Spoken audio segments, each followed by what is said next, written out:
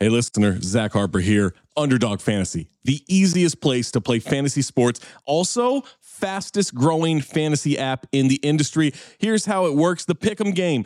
Pick whether your favorite players will have a higher or lower stat total in this week's game for a chance to win big. How big, you ask? I'm so glad you asked that question, listener. You can win up to 100 times your money in a single night. Pick between 2 and 5 players, build a Pick'em entry. You can also do rivals picks. You can put like Tyrese Halliburton and Jalen Brunson against each other, and whoever has more points, more assists, more rebounds, whatever you want to do, that is your rivals pick. I would maybe go with Jalen Brunson in these playoffs. By the way, in the regular season, Jalen Brunson, scoring tear, going higher on his point totals all the time. Joel Embiid, whenever he did actually play, higher on his scoring totals all the time. Victor Wembanyama, for the next 15, 20 years, here's a pro tip for you. Take higher on the blocks. That's right. So you're probably wondering, how do you sign up? Oh my God, listener, you are full of good questions today. Sign up with the promo code DING, that's D-I-N-G, to claim your special pick first time deposit offer up to $250 in bonus cash. $250, man, that's a lot. Visit underdogfantasy.com or find them in the App Store. And don't forget to register with our code DING, D-I-N-G, to claim your special pick and first time deposit offer up to $250 in bonus cash. Must be 18 or older, 21 or older in Massachusetts, Arizona, 19 or older in Alabama and Nebraska, and present in a state where Underdog Fantasy operates. Terms apply. Concerned with your play, call 1-800-GAMBLER or visit www.ncpgambling.org. Arizona, 1-800-NEXT-STEP. That's 1-800-639-8783. Or text NEXT STEP to 53342. New York, call the 24/7 Hope line at 1-877-8-HOPE-NY or text HOPE-NY 467-369. When you need mealtime inspiration, it's worth shopping Kroger, where you'll find over 30,000 mouth-watering choices that excite your inner foodie. And no matter what tasty choice you make, you'll enjoy our everyday low prices, plus extra ways to save, like digital coupons worth over $600 each week. You can also save up to $1 off per gallon at the pump with fuel points. More savings and more inspiring flavors make shopping Kroger worth it every time. Kroger, fresh for everyone. Fuel restrictions apply.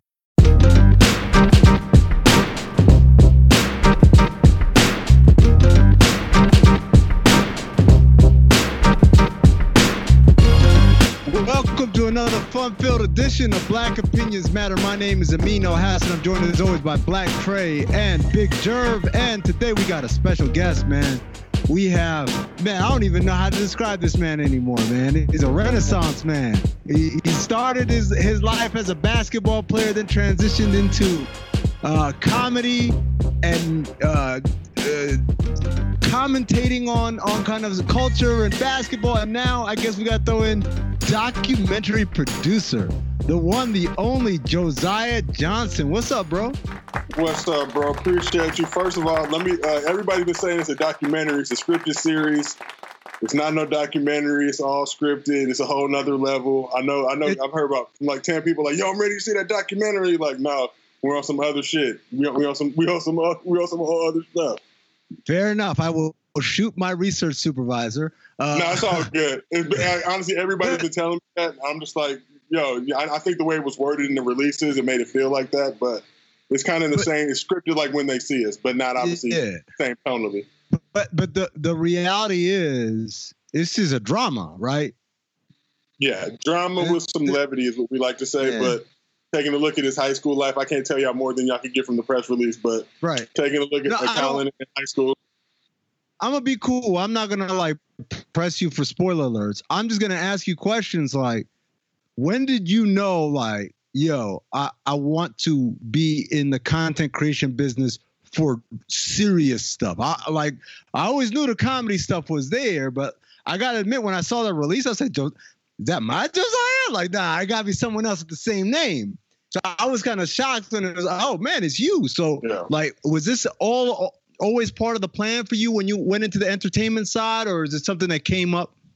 I mean, honestly, for me, I like to work. So one of my good friends and co-creator on Legends of Chamberlain Heights, Michael Starberry, he wrote When They See Us with Ava. They got nominated for an Emmy. He had told me about this project a while ago, and he was like, look, if it goes, I'm going to reach out to. He knew how down I was for Cap and how much, I was about the movement. So he just knew I was a big fan. So, yeah, for me, drama wasn't really my lane. But y'all know I'm all conditions Negro. I can really whatever y'all need me to do. Y'all need some comedy, some drama, some acting, some hosting. What you need, I got you. So I just try to try to stay busy. So whatever they give me, I'm going to roll with. All conditions, Negro. Yeah, the first thing I thought when you said, you know me, I like to work, is like, just like a nigga, man. It's like, are they paying? Okay.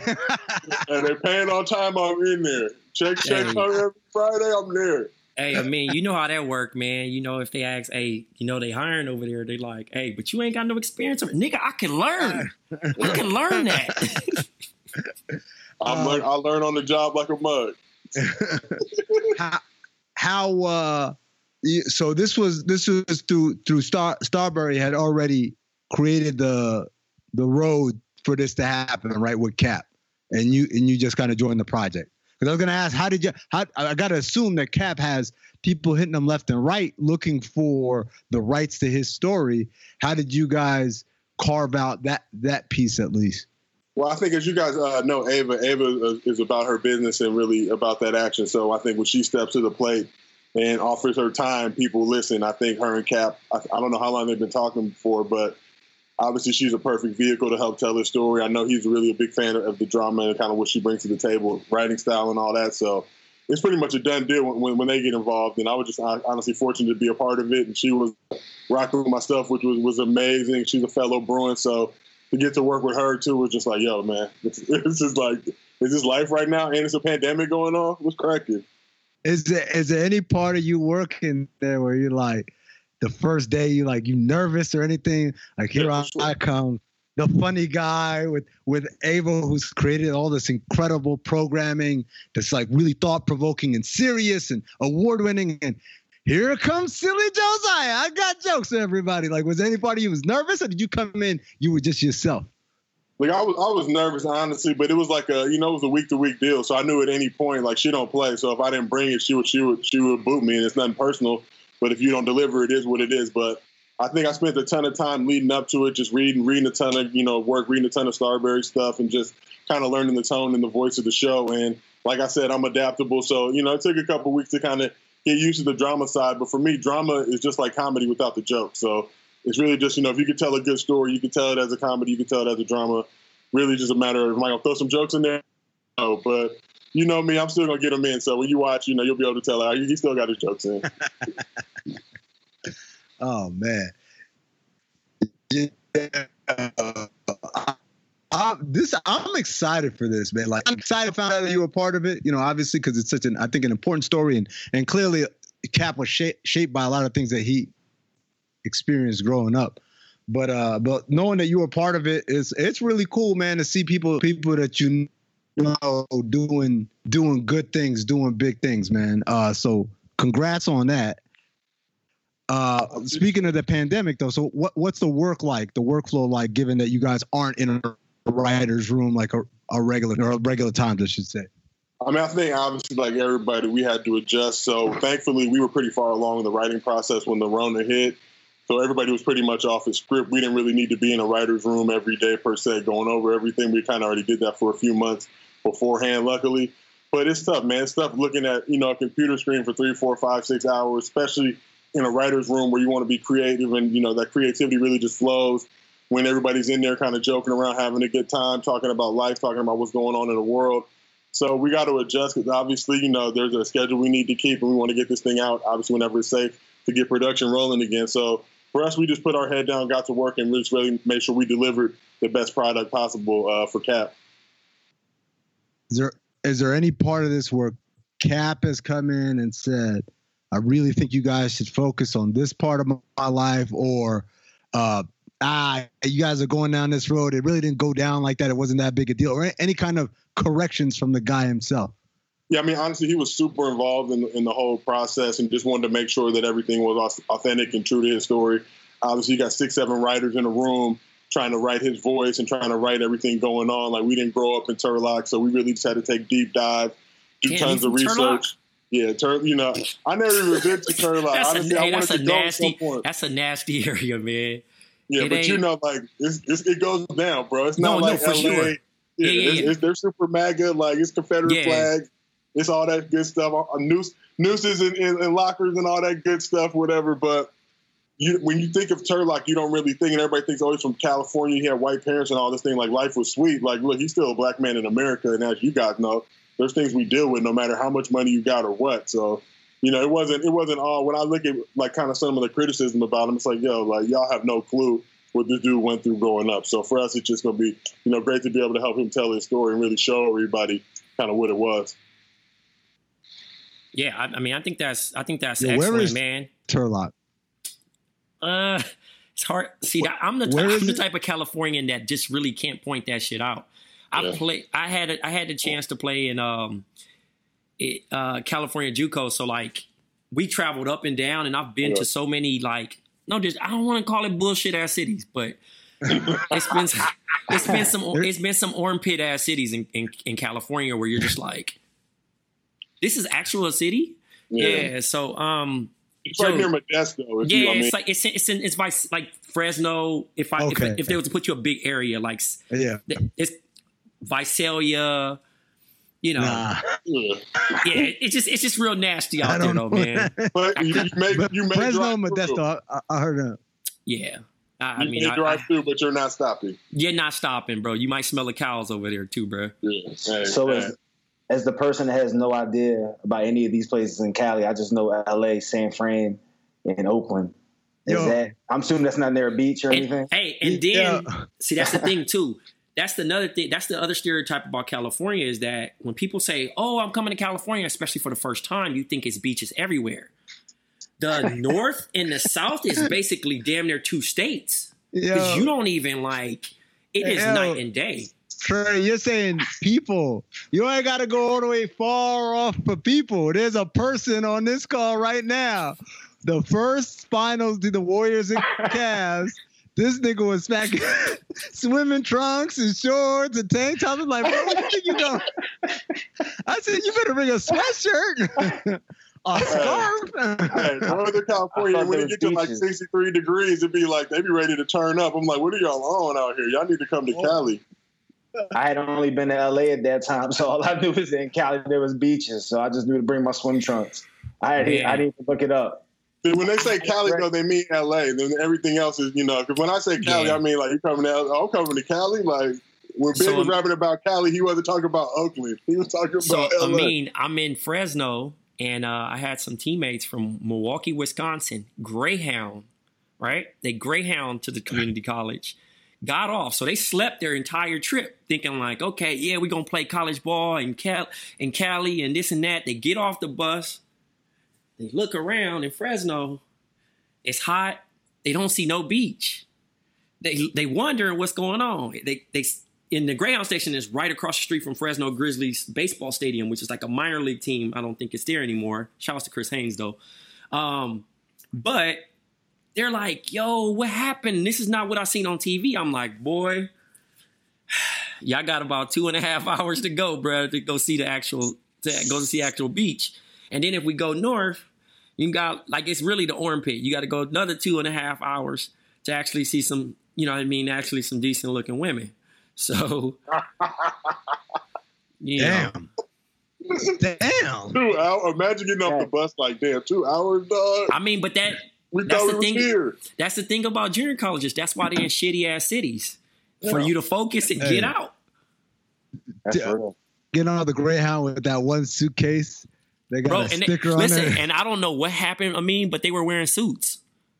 Oh, wow. So somebody bamboozled them. Was this in the 50s? What's going on? Hey, with the bus ticket from Milwaukee, like, damn, bro. That's sick, man. Perfect. Wow. I feel bad. My feelings would be hurt because you can't leave as soon as you get there. Like, where you gonna go? Not from Fresno, at least. Oh my god. You're not getting no flight straight to Milwaukee. Talking about erectile dysfunction is so hard. Not hard in the good way. Hard in the way you don't want it to be. Usually we just brush it off and blame ourselves, saying things like, I lost me mojo. Or we avoid it altogether, or excuses like, I had a long day at work, honey, or sorry, I'm just not feeling it. But here's the deal. It doesn't have to be hard in the bad way. It could be hard in the good way with Roman, because it's easy to talk about it. And with a real doctor who can prescribe you real medication, it's simple, safe, and totally discreet for you to get back to being hard as opposed to doing hard. With Roman, you can get a free online evaluation, ongoing care for ED, all from the comfort and privacy of your home. Doctor is going to work with you to find the best treatment plan, and if medication is appropriate, Roman will ship it to you with free 2-day shipping. Whole process is straightforward, simple, discreet. Getting started is even simpler. Just go to GetRoman.com/BOM and complete an online visit. ED used to be tough to tackle. Now there's Roman. Complete an online visit today to connect with a doctor and take care of it. Go to GetRoman.com/BOM today. If approved, you'll get $15 off of your first order of ED treatment. That's GetRoman.com/BOM. GetRoman.com/BOM. Make it hard on your significant other for a change. Yo, that's unbelievable. I'll tell you what else is unbelievable, man. All these people who love Hamilton. Josiah, did you watch Hamilton? I mean, I'm gonna keep my mouth shut because I don't like wars and having people come for me. But I definitely saw Hamilton in the theater. You paid money? Did you pay?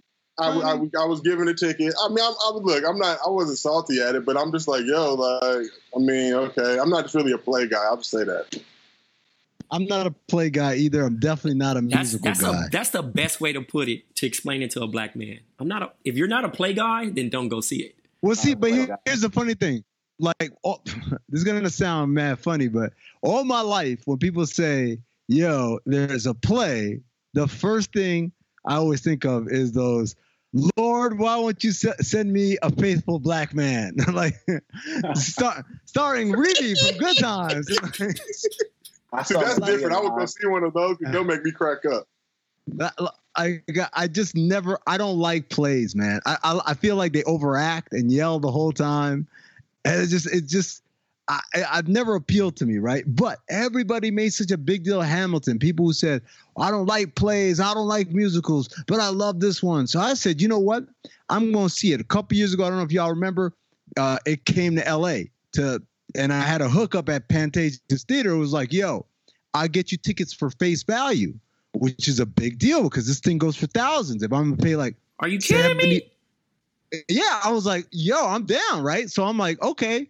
And so I'm excited. I'm going to see Hamilton, see what all the fuss is about, da-da-da. And then at last minute, the shit fell apart. I can't remember what happened, but I think actually I wasn't going to be in town. So I said, you know what, never mind. And then I was like, you know what, one day they'll make it into a movie or something and I'll watch it. So then we'll see the ads going to be on Disney Plus. I'm like, oh, perfect. And it's not even a movie. It's actually filming the play. So I'm like, just like going to see the play, only I'm not paying a bunch of money. Awesome. Gathered my family, got my parents, my sister. Let's watch this. And it just started and like 2 minutes in, I'm like, are they going to sing the whole time? It reminded me of Empire, where people said, yo, there's a show called Empire. It's really cool. I'm like, all right, cool. All right. That's Cookie. That's Lucius. All right. And it was like, who touched my Gillette razor? I never touch your razor anytime. You know I have my own razor. I'm like, wait a second. They're singing the whole time. 15 minutes, 20 minutes, 30 minutes. I'm like, oh, there's no words. It's all just singing. And then the other thing was, they're not singing half the time. They're rapping, but they're not rapping like the way we listen to rap. Kids Bob.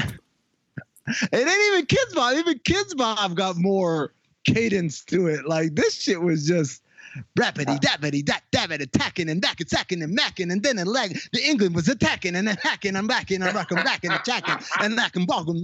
It's a forefather, the dollar, and he's a bother. Don't bother my mother and the water and the daughter and the. I'm like, yo, nobody raps like this. Where did y'all who told y'all this is how you rap? And then I realized everybody in the crowd is white. And of course, and then I started to hear people tell me, my father hates rap, but he loved Hamilton. I was like, of course.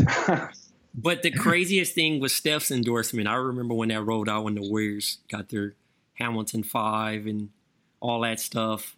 I just, what did he say? Oh, he thought it was amazing. Well, I'm trying to figure out what the amazing part is.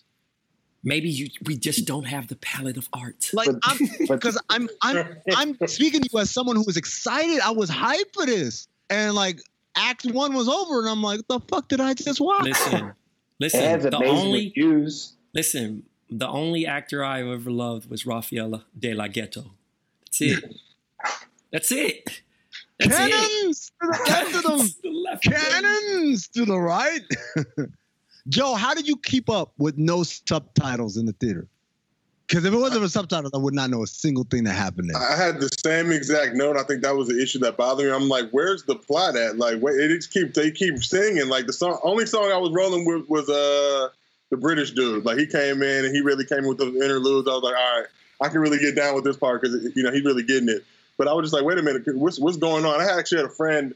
I remember how I got the ticket. Our friend is a dancer in the show, so she laced us and got us in. So I don't want to be too salty because the dancing was on point. But yeah. Like you said, I'm just listening to the raps, and in my head, I'm just like, and I think too because the seats was falling there, and I'm 6'8", I was just really honestly like, this is not my thing. I'm trying to get out of here, dog. Oh my God, 3 hours you were sitting there. Oh, the intermission can come soon enough, bro. That's like. Listen, I'm the type of. Can you leave? You can't leave, huh? You can't leave till you get that little 10-minute break to try and go hit the bathroom real quick. But the line be out the doors. You can't get no snacks or nothing. It's like, come on, dude. And if you late, they close the doors, right? If you go to the bathroom, you come back late, they close the doors. I know this because I've been to one Broadway show in my life. I went to John Leguizamo, Latin History for Morons, which is a one-man show. I liked it. It was cool. But, like, I was struck by how many rules these niggas have, man. You can't do this. You can't. I'm like, this is America, right? Like, I'm not coming in all loud and shit, but, like, I can't go to the bathroom. I can't get a drink. I can't get a snack, like you said, except for these small times when everybody's doing it. It just didn't make a whole lot of sense to me. And the other thing for me was just, maybe I'm an idiot. I just couldn't keep up. Like you said, like there wasn't much of a plot because they'd be like singing about war, and the next thing I know, they're at a wedding. I'm like, wait a second, when did this happen? Like, who get married in the middle of war? Oh, the war's over. Oh, okay. And I'm trying to figure out character names. I don't know nobody's name. There's one dude who's playing two different characters at the same time. Like it was just confusing, man. And I'm trying to reconcile. Because I know just because I don't like it doesn't mean it's not good, right? In the same way that we've had this conversation before about Kendrick Lamar. I respect what he does. I respect the lyrical, but for me, like someone says, put on this Kendrick Lamar. I'm like, I'm just saying. Watch it. I do get that part because obviously, like, again, people that are going to listen to this is going to think like, oh, y'all just got trash taste. Y'all don't understand. And it's like, no, it's not for us. We didn't say that it was trash. It's just not for us. Like, again, I think the only musical I really caught was Jesus Christ Superstars. And I don't know how I even peeped that. Did they sing the whole time for that one? Yeah. But it was like catchy ass music from the 80s. I don't know. It was some old shit. I watched it while I was high in college, but that's why it still kind of rings bells. Yo, by the way, a question. All these people say they listen to the soundtrack all the time. They lying, right? I didn't hear one song I'd like to hear again. Hey, the numbers don't lie, man. They're doing numbers weekly, just as much as the Disney streams. I mean, it's people that love this to death. I just don't get it. I mean, I personally wouldn't just throw it on. But kudos to the people who do it. It ain't for us. Maybe if we grew up in Scottsdale or Beverly Hills, or I don't know. I mean, I just for a kid who grew up hearing fireworks all his life in the month of June, this is not for me. So. Was I wrong to be surprised wall to wall singing? Because I got a lot of people on Twitter telling me, it's a musical. What did you think? Yes, you're wrong. It's a musical. But hold on. What were you thinking? Grease is a musical, right? Them niggas talking Grease. They start with summer loving happens so fast, and then they actually have dialogue and plot points and changing the scenery, and then they get to go Grease. I've never seen Grease. And then they talk, and then they get to, you've never seen Grease? I've never seen Grease. That's crazy. That's crazy, Jerv. Cool. I've never seen Grease, Grease 2. I'm good. This is not for me. It's just not for me. But Jerv, do you watch Disney movies with your kid? Yes, I do, and I'm not watching those are musicals, though. Moana's a musical. I mean, but I guess I guess the colors. Like, it looks better. It ain't the colors. I'm things. One, they actually talk and have stuff that happens between songs. Two, and again, this is one of the reasons why I got so disappointed was the songs are better. Yeah. When I watched Moana, that this dude wrote, I was like, yo, the songs in Hamilton must be off the chain. This is the dude that wrote, what can I say except you're welcome? Like, yo, that's a dope ass song, man. I was so excited. I was like, all right, let me see when these catchy songs are going to start. And it was like wall to wall, just there was no hook, no rhythm, nothing. It was just talking and mocking and knucking, talking and walking and walking, locking and cocking and ducking, rocking and talking and talking, socking and mocking. And you're playing, right? Bro, I'm dead serious.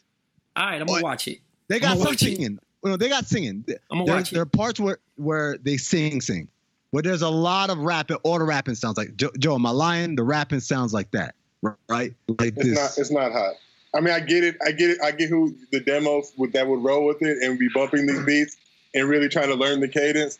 But if you're a real one in there, you're definitely looking around trying to make eye contact with other real ones that you can spot. Just like, am I seeing the same shit as you right now? But if y'all had to say, if y'all had to pick one,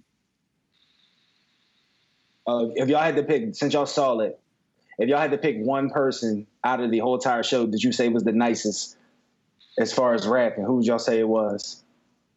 Or is it like you got to pick one? Ooh. I like Amin said, I don't even remember characters' names to be real. Honestly, now that I really think about it, my boo loved it though. It's crazy. We honestly got into an argument about it. And no disrespect, obviously I love art and creatives, but I'm watching like it's not for me. No, you can't get jiggy to that shit, man. Y'all rock with it. Y'all can have it for $500 a ticket. What are we doing? Jeez.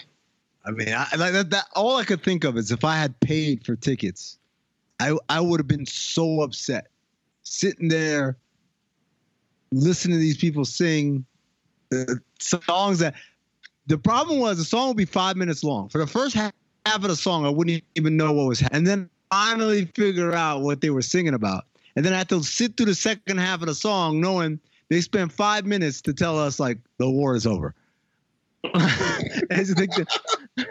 4 words. They spent 5 minutes singing about it, right? And it's just like the one part I thought was cool was the duel between Aaron Burr and Hamilton at the end, because the stage rotates. So the way they did it, where like the girl dancer is holding the bullet and it's getting closer, I thought that was cool. It was very, very cool visual. But when his kid died, like, it's a 7-minute song, and I'm just trying to figure out, like, are you still singing about your kid, or what are you singing about now? How could you be so heartless? Sheesh, man. Hamilton, not for me. I did finish it. I finished it today just to make sure and realize that the Act 2 was better than Act 1, but still not quite there. This just came in with it's about 3 hours. Yeah. Yeah, no, I'm good. Oof. Yeah. I might have to take a real nigga intermission watching that shit. I'm gonna literally pause it. No, I did it. I legit did it in 2 days. I watched Act 1, which was an hour and 15, and then Act 2 was like an hour and 20 or something like that. So it is what it is. What it isn't is a new challenge. T.I. has challenged 50 to a versus battle. Today is 50's birthday, I guess, and T.I.'s birthday challenged him to a battle, and to talk extra spicy and challenge him to a battle. And in the chat, we kind of had I thought it was kind of a disagreement that I didn't see coming. And I didn't see the source. Mr. John Gervais thinks that T.I. got this one hands down. Yeah. I mean, T.I. had like top one. I mean, Fifth has the top 100s, right? But T.I. has hits. And I think if T.I. takes the KISS strategy of just playing the stuff that everybody knows that they like, right? Like all the grimy, all the Rubber Band Man, all that stuff, 24s, all that, the stuff that rolls. And the fact that T.I. actually has verses that are kind of hot, like T.I. spits, so he can strategically pick verses that would be the verses to end on. 50 has bangers, but 50's not, like, I never thought 50 was nice. What? You know what I mean? Like I just never thought 50 was, like, I think 50 is one of the smartest dudes to ever come through the industry. He figured it out. He knows how to do this. His marketing is crazy. He's got hit nigga after called him hit. Sean Marion. It's crazy. I just don't like. I just don't think he's nice. Like, what do you mean you don't think he's nice? Like That's crazy. I don't ever really remember myself saying. I'm not saying 50 doesn't do night. He doesn't do well on verses, but like I've never well on songs. But I've never really went away from something saying, "Damn, you'll run that back." What'd he say? Like I don't ever think I've ever outside of like the early G Unit mixtape stuff. Like all that stuff. I mean, you take Clifford Harris as a lyricist. Well, hold on. First of all, T.I. is one of the nicest dudes of his generation. Like real talk. Take his dick out your mouth. Come on, cuz. Come on, dog. He's cool. He's cool, bro. Fam, cats forget. Yo, his trajectory was crazy before he went away. Before he went away, T.I. was on top of the fucking game. He had hits at that time. Like he was the new dude. Like I take the Hoves and all them dudes out the. You know what I mean? I'm talking about like all like the young dudes. I'm lying. Joe, what do you think? Oh, Honestly, I'm gonna say this. I'm tired of the whole versus thing anyway. None of these dudes' audio ever be good.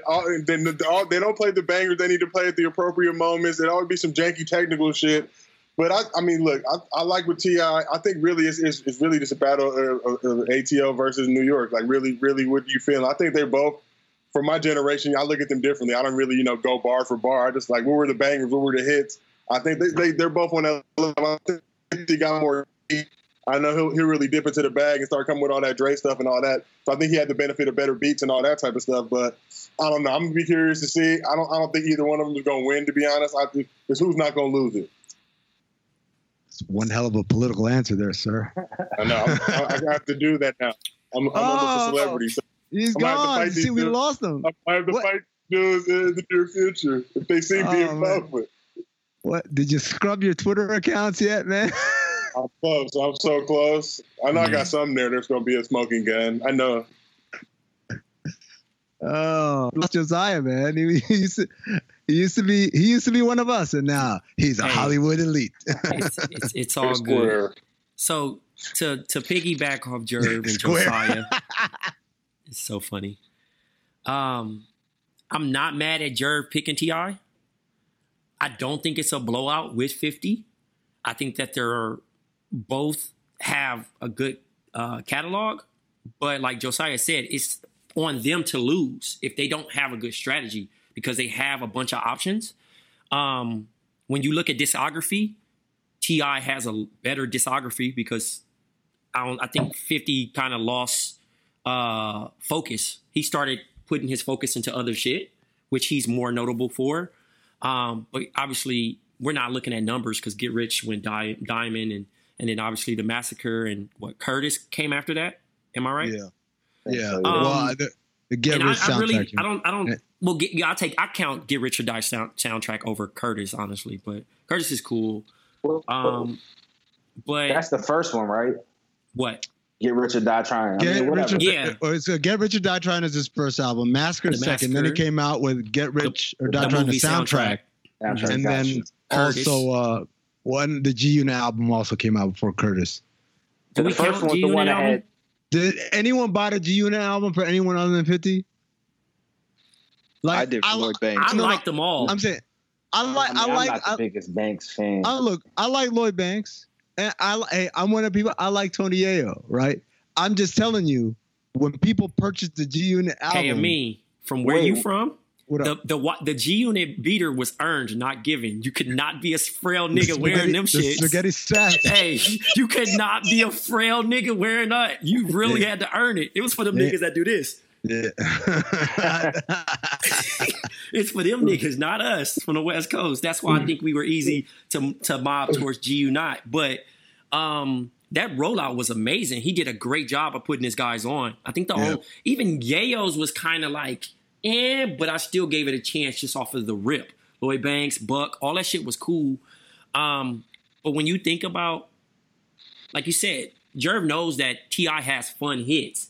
Like, Jerv might be disappointed watching that shit like, damn, he didn't pick that song, because the artist's ego is so crazy. That's why Fab kind of got cooked like that, because he don't know. That's why Nelly got cooked. No, so Nelly got cooked because he played songs that were unreleased.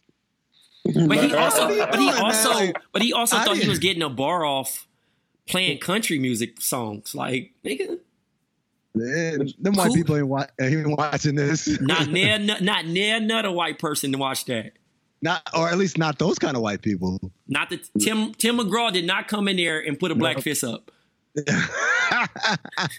Keep it real. Y'all think Fifth will actually? I don't think Fifth will do a versus though. Nah, he ain't gonna do it. Right. So there's nothing anybody can do.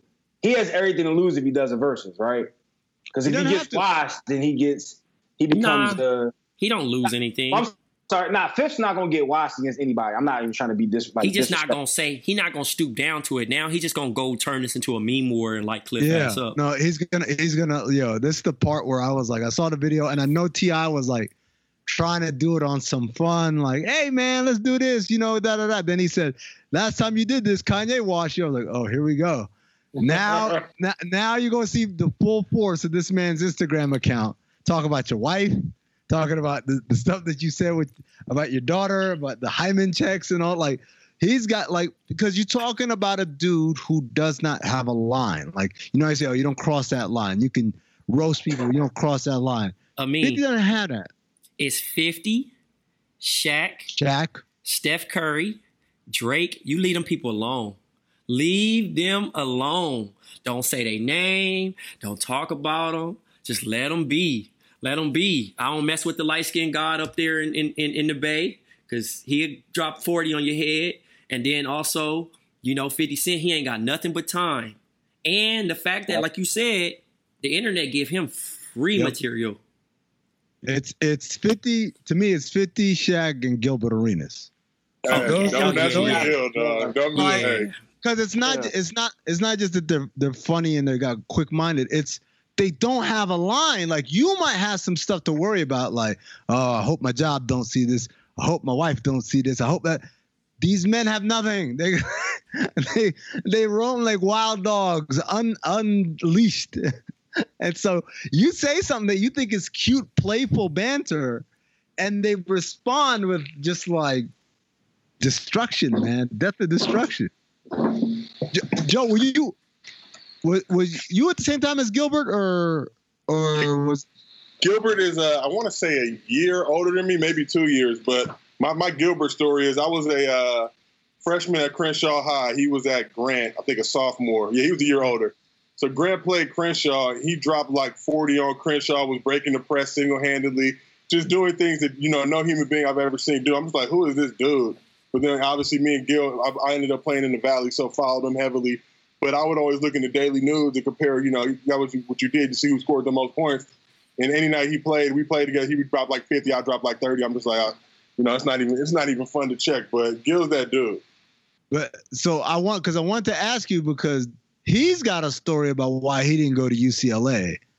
But like with Gilbert, like with Shaq, like with 50, like sometimes these stories, they get massaged, for creative purposes. So is the story he says is that he went and it was like chaos, like nobody was doing nothing, and it was like, where's practice started? Like, practice already started, And so that's why he went to Arizona. And then he said UCLA got salty, and they said, you go to Arizona, you won't play a single minute. And that's why he picked the number 0. This is the Gilbert Arenas version of events. You went to UCLA, you played on that team. You're a year behind them, obviously, but obviously the people who were there. So what can you tell me as far as what they said, why Gilbert didn't come to UCLA? I mean, look, I think anybody who knows Gil knows that dude is he's wild, right? He's not afraid to do anything. I don't believe in that story. I do have another story though. We were playing them one year, and I want to say first half he didn't score. He scored 0. One of my teammates, I'll remain nameless, was kind of talking shit to him in his ear, like, you was the second option. The only reason you went to Arizona because I didn't go. So Gil's like, okay. Motherfucker proceeds to drop like 32 in the second half.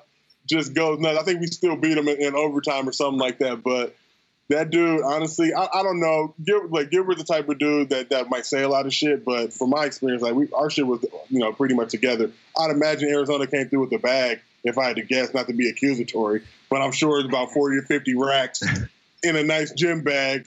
And UCLA wasn't really getting it off at that point like that. So if I had to guess, that's what I would say would probably be closer to the truth. UCLA offers 0, and Arizona said, here's for about 40, 50 for you. Joe said UCLA wasn't paying like that. I know, because I have the receipts. You see the Under Armour deal? Like, we can't even get the shoe company right now. Yeah, man, they shredded that shit up with the quickness. Imagine getting clowned by Under Armour. Imagine Under Armour like, yeah, we can't sell no product with y'all. Like, what? That's crazy. Under Armour's clowning is not why even. Is that? No. Why you as an LA guy, tell me why UCLA? Because I remember before Alford was a coach, when they were going through the coaching search, and I was talking to Corey Gaines. Corey Gaines, obviously former UCLA Bruin, former Loyola Marymount guy, and played in the league. And I was talking to Corey, and I said, I can't remember what name, but it was like a hot coach. I said, wouldn't they go after him? And Corey looked at me like, you bugging. I was like, what? See, they can't afford it. I'm like, it's UCLA. It's a blue blood program like Kentucky. And I was like, no. It's like, they're blue blood like tradition, but not blue blood like paying. They don't do like the big programs do. You saw with the Calipari story. I think they offered him whatever, but then, kind of balked at the end, and then had Mick Cronin kind of waiting in the wings. Like, traditionally, no, I think we've kind of lived off of the history of UCLA for far too long, and just, hey, we won 11 national championships, and you should just want to come here because we're across the street from Bel Air and all that good stuff. But dudes nowadays really aren't rolling and rocking with that. So when I see Cassius Stanley, for example, right in our backyard going to Duke, it's like, why would you ever in your life want to go out to Durham, North Carolina? It's not cracking. It's not tight out there. Like, it should be like a no-brainer. We can't even keep dudes locally to dip. So, hopefully these bags start getting more plentiful because I'm all for it. Hey, really Joe, start breaking them. Joe, we never going to get no coach this color. We'll see. Hey, but you know who I was riding for, but obviously, I wanted Earl over there back then when it was supposed to organically happen. And they made everything but happen over there. Hey, we saw some true colors. I don't want to say too much because the message board is going to try to eat me alive. But it was interesting just seeing the tonally how people were talking to like hoopers who've made millions of dollars playing basketball, but like their like smug attitude. And it's like, wait a minute, like I really got into it with this dude who was a lawyer, and I'm like, dog, imagine me talking to you about law and being like, ooh, I watch a ton of Law and Order, dog. So I'm gonna talk over you and really tell you, like, no, I object, dude. Like, it's like, this is how you guys sound speaking to us. But the world's the world. Like, you know what it is. Like, I'm rolling with Mick, to be honest. I like the way he's got the program headed in the right direction. Would have loved for it to be Earl, but, tough shit, as the kids say. Yeah. Damn. Politics, Josiah, man. I was not ready. Celebrity now. Oh, man. This shit up and be like, oh, he said this and that. We just got a new AD. I don't want him hitting me up like, yo, dog, why, And it's like, bro, but, I'll communicate. But he a bro, right? Yeah, he's a real one. I'm rocking with him. Shouts him. But I think even that now is like, oh, man, they're thinking out of the box. Like, what are you talking about? They got a dude who's super talented, built up BC's program, young, energized, enthusiastic, former hooper. Like, what really else do you want? And the whole black thing, that's great, but what does that mean? Like we all worked and dealt with black people before. What is that? A lot of the time, it's not a come up like we like to imagine. So They want to act like, oh, we got a black dude here. He's just going to give you guys everything you want. Like, that's not how this works. Y'all know y'all scrutinize even more. Like, y'all be looking to fire as soon as we get the job. Mm-hmm. God damn. All right. Well, speaking of politics, though, Trey. Yo, what's good? You shave, right? I see you right now in the video. You got a goatee, so I'm assuming you shave the rest of your face. You're not one of those weird freaks where hair doesn't grow, right? Yeah, I shave. Okay.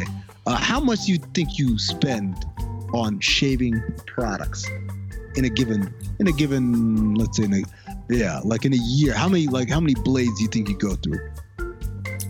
Quite a few. Quite a few. Spend a lot of money, huh? What if, Trey, I told you with one simple website, you could save enough money to buy 26 cups of coffee, to buy 3 deep dish pizza dinners, to pay for 6 months of your Netflix subscription?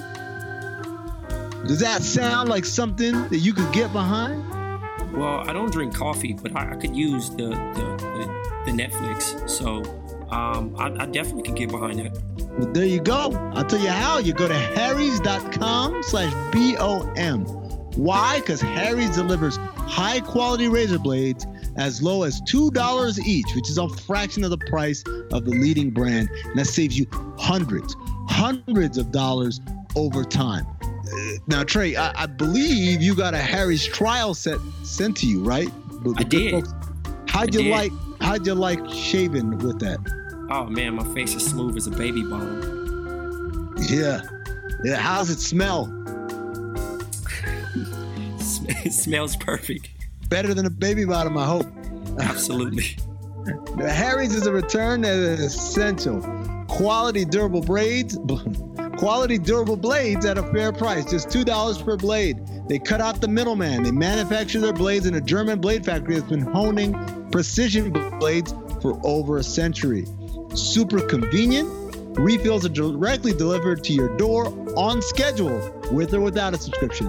And they've got all your grooming needs covered in one stop. You get blades, hair care, shower products, and just like their blades, Harry's is committed to providing premium products without breaking the bank. And by the way, here's a cool thing, Trey. This is what they're going to do.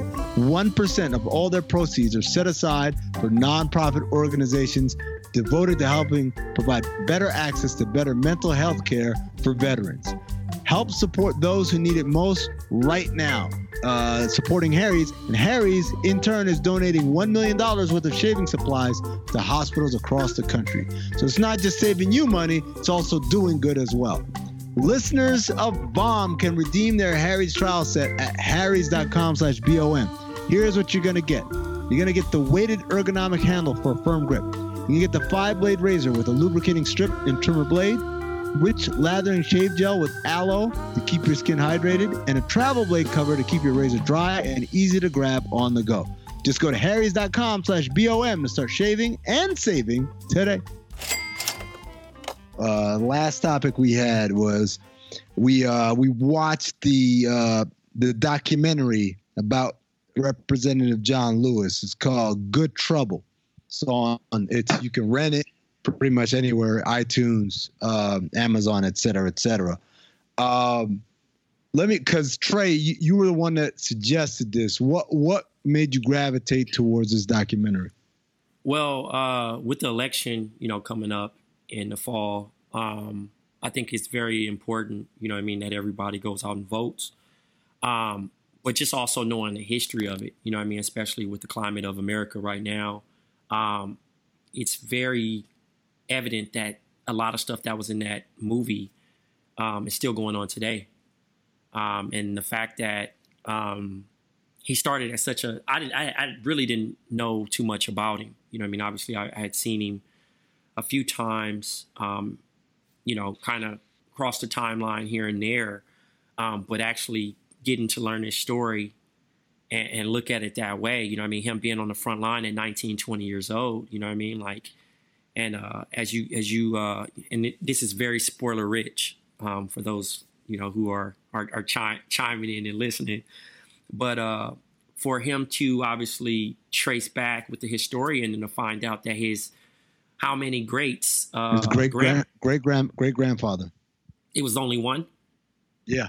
So his great grandfather, obviously, because I think he's like in his late 80s too, right? Yeah. Yeah. So his great grandfather, as soon as he became a free man, was, voted. And then between that entire gap of his family, he was the next in line to vote.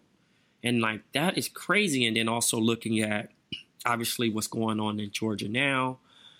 And then what's going on then, the loops and different situations just to vote was going on. Like, they were making them take tests. And, count the bubbles on this bar of soap. Well, that's next level. That is next level, like, voter suppression. Like, what does that have to do with me deciding who I want to vote for? How many bubbles is on this bar of soap? It's crazy, man. I watched another documentary the other day, and it was a lot of it was about Stacey Abrams. It was about all these different women that were running for office in 2018. Mm-hmm. A lot of it was about Stacey Abrams and the voter suppression stuff that they did in Georgia. I mean, I was shocked, man. I am a pretty skeptical person about all institutions. And I was like, Jesus, these niggas ain't playing, huh? Like, when they purging 1 million voter registrations in a state, just one state, how is that even possible? They basically made it so nobody of color is going to vote. Like, all the votes are going to be white people. And now we got a chance. And the dude, they played the clip in the documentary, but they also played audio and the other thing that I watched of Kemp, who ended up winning the election, saying on record, like, yo, if all these like minorities and women and all this come out and vote, we don't have a chance. Our only chance is to making sure that they don't vote. I'm like, how is this not bigger news, man? Like, I was just kind of shocked. But I want to ask everybody here, are y'all registered to vote? I am. Yeah. Yep. Did y'all vote last time in 2018? I've been voting since 2012. Okay. So I've been checking. Obviously, I've been voting locally, and then also, whenever there's a presidential and all that other stuff. All right. So let me ask you, Trey, because there's a couple of questions I had watching this. One of them was the Voter Rights Act, right? Mm-hmm. That they put in way back in the day and have been renewing pretty much up until. I think it got issued in '93. Right. My question is, why isn't this shit a permanent thing? Why has it got to keep getting renewed? Like, it would seem to me pretty obvious. Like, hey, guys, we want everybody to vote, right? All right, cool. Like, well, let's see how this goes. And then we'll check back. And why do they have to keep renewing it? You know why. No, I know why. I want to know what the explanation is. Like, I mean, obviously, there's people that just have a pushback and don't believe that it should happen. You know what I mean? So they're fighting. Again, it sucks. But again, there's an actual party that believes that this shouldn't be a thing. So, You know what I mean? Like, that's just the truth about it. As you would think that everybody should be able to do this, that, and the third. It hasn't been that very long since we could vote. So, it is just as Mr. Lewis said, it is probably the best nonviolent weapon there is. Yeah. Yeah. The other question I had for everybody is, when y'all go to vote, so right now I drive around and I see on street corners, you got all the signs. And some of them are like running for state senate, running for Congress. Like, okay, I know what that is. And then there's running for county supervisor, District 3. Like, if I don't even know what the job is, how can I effectively, like, pick somebody who's quote unquote right or wrong for the job? Like, what do y'all do when you walk into that booth and you see all these names of all comptroller, like all this stuff? What do you do? I personally, I go to the websites and pretty much read what the pros and what they're for and what they're trying to push forward. Like, obviously, we got Sheriff Joe here in Arizona, This motherfucker he's been around for 100 years, right? And this motherfucker wins every time, right? So again, I read what they're pretty much pro. Obviously, I live in Tempe, so I'm looking at what's going on in Tempe and who are the, who's trying to run for what and what they're pro.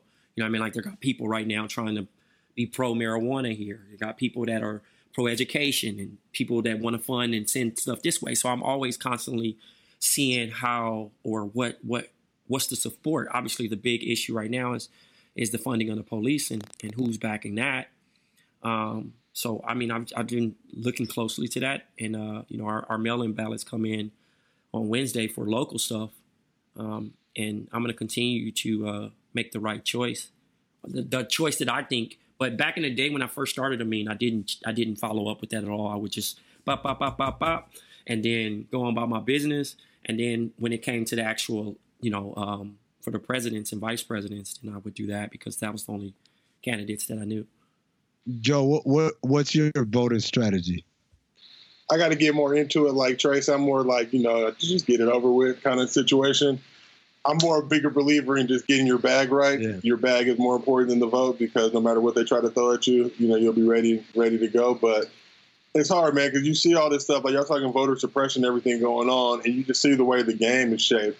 Like, they do this shit on a Tuesday. They make it as inconvenient as possible. Obviously, Trump talking about you can't do mail-in ballots and all that. It's just like, it's obscene how much the lengths they go to suppress the vote, but this is nothing new.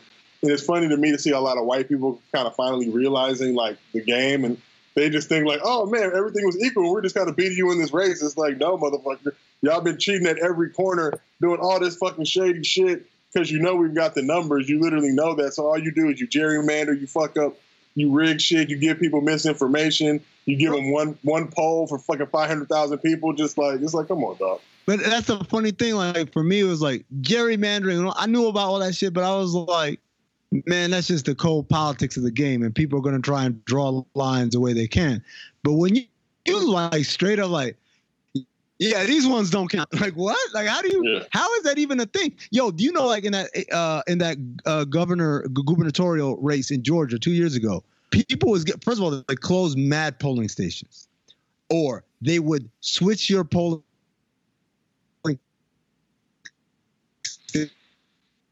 station and not tell you. Like, so you would show a message, I'm not here. Like, no, now we changed it to something else. So you got to go all the way across town.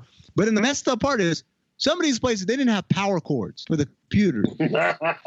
Wow. That's like Jared playing the video game with Haven, bro, and just having a controller like here. Yeah, unplugging the controller. Like, oh yeah, you doing it. You killing. I'm just like, how does anyone experience that bit of news and walk away with an explanation other than, this is some shady shit? Because at the end of the day, I think the thing that was really shocking to me is that the idea that Republicans ain't even trying to win over votes no more.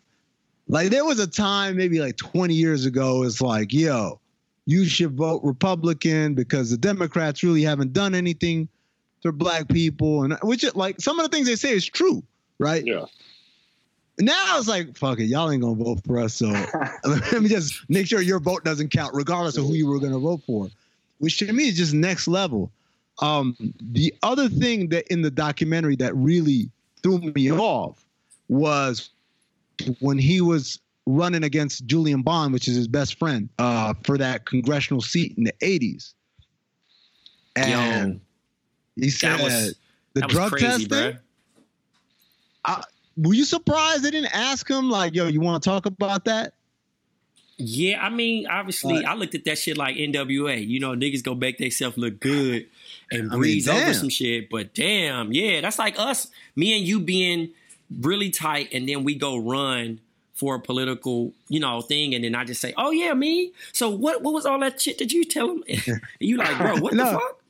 It would be like me running against Josiah. It'd be like, yeah, you have some questionable tweets in your past. Like, all of a sudden now, like, what? And my man was hot, though. He was hot. He was like, yo, our families go to Disneyland together. What are you talking about, He lost son? his cool, bro. But then the craziest, I thought it was funny because I was like laughing, but it wasn't funny. After he won, they sat next to each other, and he was like, John's like, yeah, we're going to continue to be friends after this. And then they went to him, and he's like, nah, but possibly maybe it can be fixed a little bit later. Time heals everything, but right now, no. Also, Brian Gumble asked him, why'd you lose? And my man came with the realest answer ever. He said, I won the majority of the black vote convincingly. But, he said convincingly. He said, but John won the white vote 80-20. So I guess he resonated with them. And I was like, oh, Get it off. I was one of those, I lost because you said some under the belt shit, but I'm going to show you some real under the belt shit here. That's because I'm like, John Lewis is like an icon, right? Man, Martian Selma and all that stuff. My man said he won because he won the white vote 80-20, but I won the black vote, which to me, I don't know how y'all interpret that. I interpret it loud and clear. No, I definitely heard it. It's like you one of them bros. They like you. You know what I'm saying? That's pretty much what it was. But then after that, he said he never looked back. And he had been, you know what I mean? Obviously, they showed this highlight of him getting the stuff done. But that was interesting. The people that voted for you love Hamilton is what he said.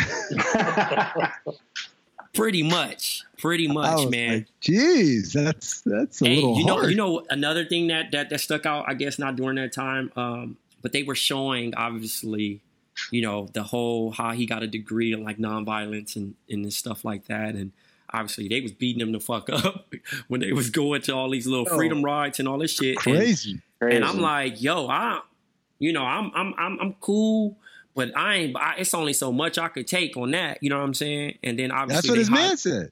Yeah. And he was like, look, man, I probably wouldn't have made it out of there. But like they also highlighted Malcolm X and, all of the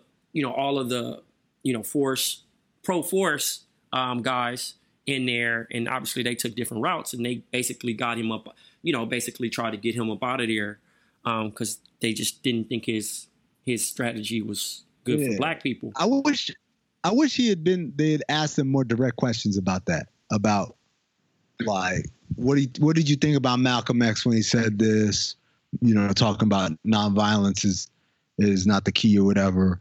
What did you think about Julian Bond when he said that about you? They didn't seem to ask him about any of those people, black people, that like confronted him head on or felt like confronted him head on like that. They kind of stuck to just his civil rights work, which is tremendous and it's a great resume. But like that's what I was interested in because we all know like we're not trying to hear what these racist white people are trying to say, but how do you react when other black people are criticizing black people on this side of the fight? And it just reminded me right now. Now I'm thinking about Josiah. Now that you are in this world, right, where now you got to watch what you say about other people's creative works. This is a question. No, but this is a serious question because it's a question I've had ever since the TV show Atlanta came out. Because my stance on Atlanta was very controversial. I said I like it. It's all right. I don't think it's earth-shattering, like as far as the content, books or even the ideas.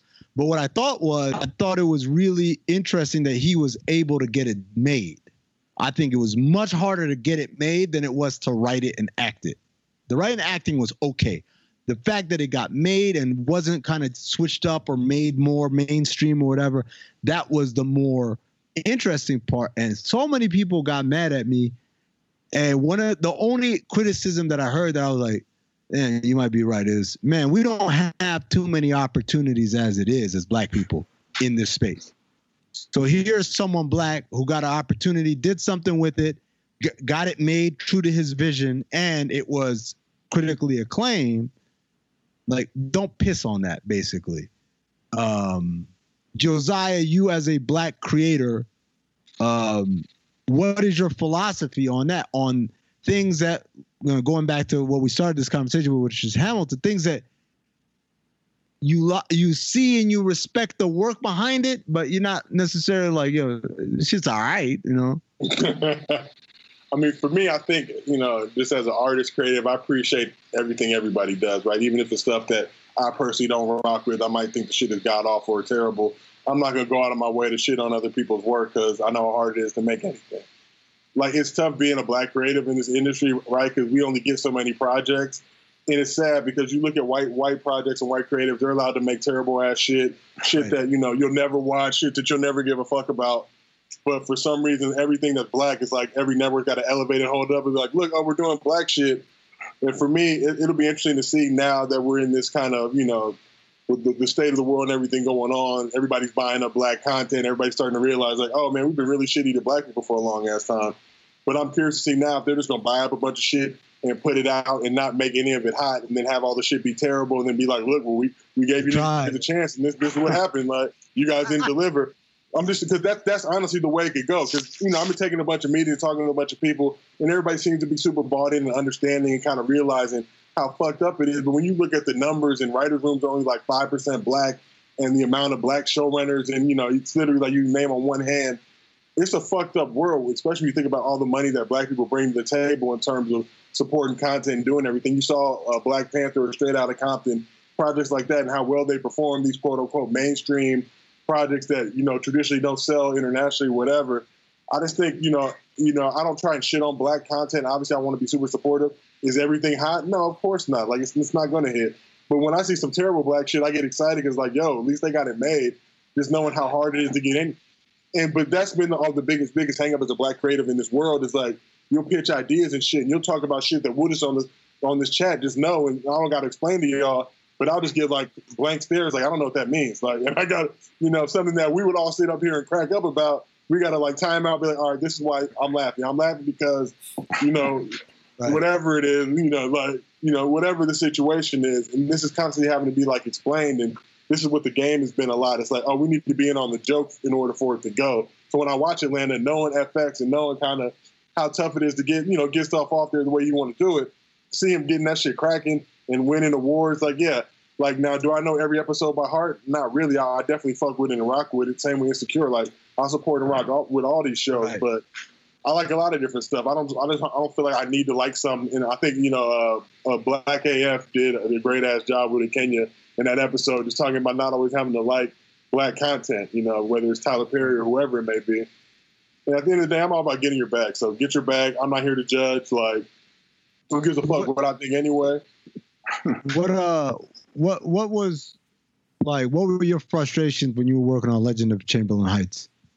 For me, like I said, I'm trying to stay employed and get it cracking. I know there's been a lot of like whistleblowing and shit. For me, honestly, the main thing was just of the lack of representation on the animation side. Like, we had like a 40, 50 person animation team. I want to say our show was, 18, 34-year-old African Americans was the primary demo. We didn't have one 18, 34-year-old African American animator on the show. So you're looking at the show, and for me, it's like, we had a great team. I love all the people involved with it, but there's certain just cultural elements that, get lost in translation, or they don't understand, or they think that we all kind of move and talk a certain way and do certain things. It's like, it became a difficult thing. And especially just like what you have to understand when you guys are pitching shows or doing whatever, trying to get on the side, you're generally pitching shows to white execs who are trying to pitch to other white execs who are trying to pitch to their white bosses. And it's getting all the way to the top, like a Jeffrey Katzenberg type of dude who's like, the supreme white being that, been so out of the game for 20 years that needs to have it explained to him only using terminology from, what he thought was hot was 20 years ago when he was a kid. So this is like the shit that happens to even get a show made. So it's honestly, I like to see the shit hopefully change and really just kind of a respect be. And this is like the difference with me. Like, I know how to get views off the internet. I know how to promote shit. I know how to get people more numbers on the shit than they know how to get. So I know anything I'm involved with or anything I'm supporting, like, I'm going to make it do numbers just because I understand how to infuse it into the black Twitter culture and make it bigger and larger than life. So, if I can do my part, I'm more than happy to help. Joe, my favorite reply right now is not for me. Ha.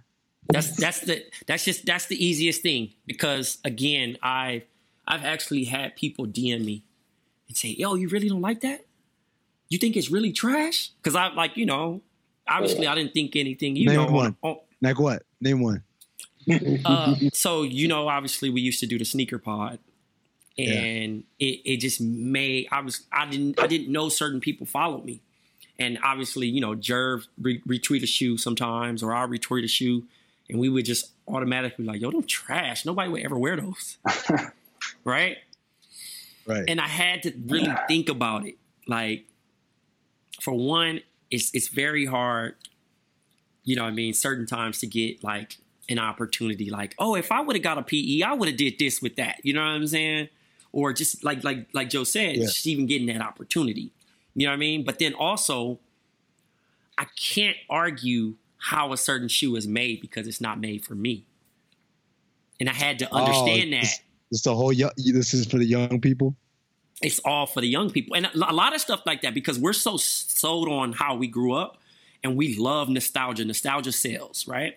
And we're like, man, when we grew up, it was like this and y'all got shortchanged and this and that. So when we see stuff that just rolls out and they're trying to market it to certain people, it's easy for us to say it's trash because, again, the greatest times of our lives, whatever we've highlighted and compared it to, it's never going to be like that.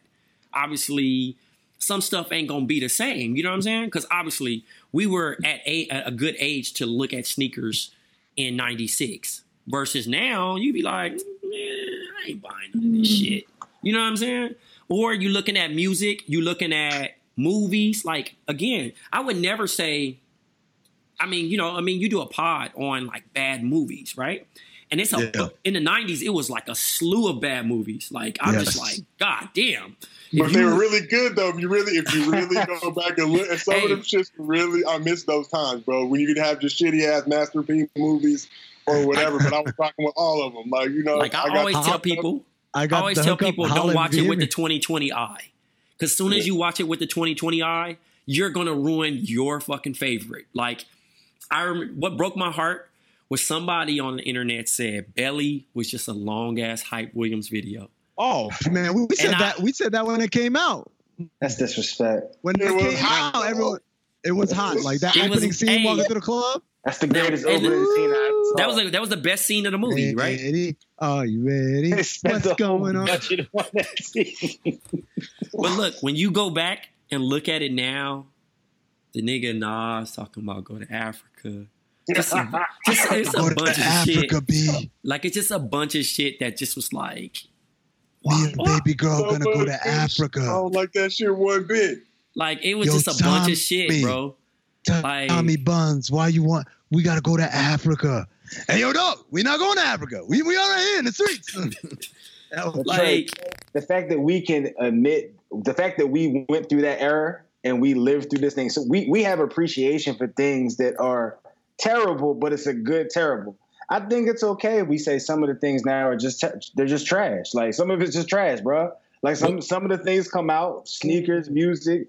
Hey. You can say it's not for us, but if you really sit down, you're just like, yo, just because it's not for me doesn't mean I can't say it's trash, because it's trash. It's so funny. Unless you go. Unless you're true. He's got a bag to protect now. Yeah, Joe can't. Joe don't get a voice for the people no more. Once I get that bag, then I'll go crazy again. And okay, honestly, it'll be unlike anything you've ever seen in life. Like, me with some money and nothing to worry about. Honestly, I hope it doesn't happen, because it's going to be a lot of hurt feelings. Like, hey, I'm going fur coats in the summertime. I just want you to get carried out like Chappelle as Diddy. Just, like real nigga shit. Hey, but speaking on that same topic, Jerv, it reminds me of you chiming in when I talked about Isaiah Thomas. And I was like, I'm not going to call no more players trash, right? And he was like, nah, but I like calling niggas trash. Yeah, I do, yo. I do. Because I was like, yo, I'm not going to call you trash. If you hooping, I'm going to talk about you. If you're not balling, I'm not going to talk about you. I said, I ain't going to never call nobody trash because it's hard to get in the league, right? This nigga Jerv said, nah, I like calling niggas trash. It's fun. I mean, you can't deny the great joy you get in just calling somebody trash, man. He's trash. Can't get enough of it. They get so upset too. That's my favorite part. Like, Computer boys. Computer boys. Oh, shout out to Chris Douglas Roberts, man. Where is he at now? All right, man. We're gonna wrap this thing up. Yo, Josiah, what projects are you working on that people could look forward to? Just give the people a good little synopsis on all the things you got. You can check me out on Dunkbait on Yahoo Sports. Also developing a couple scripts on the low.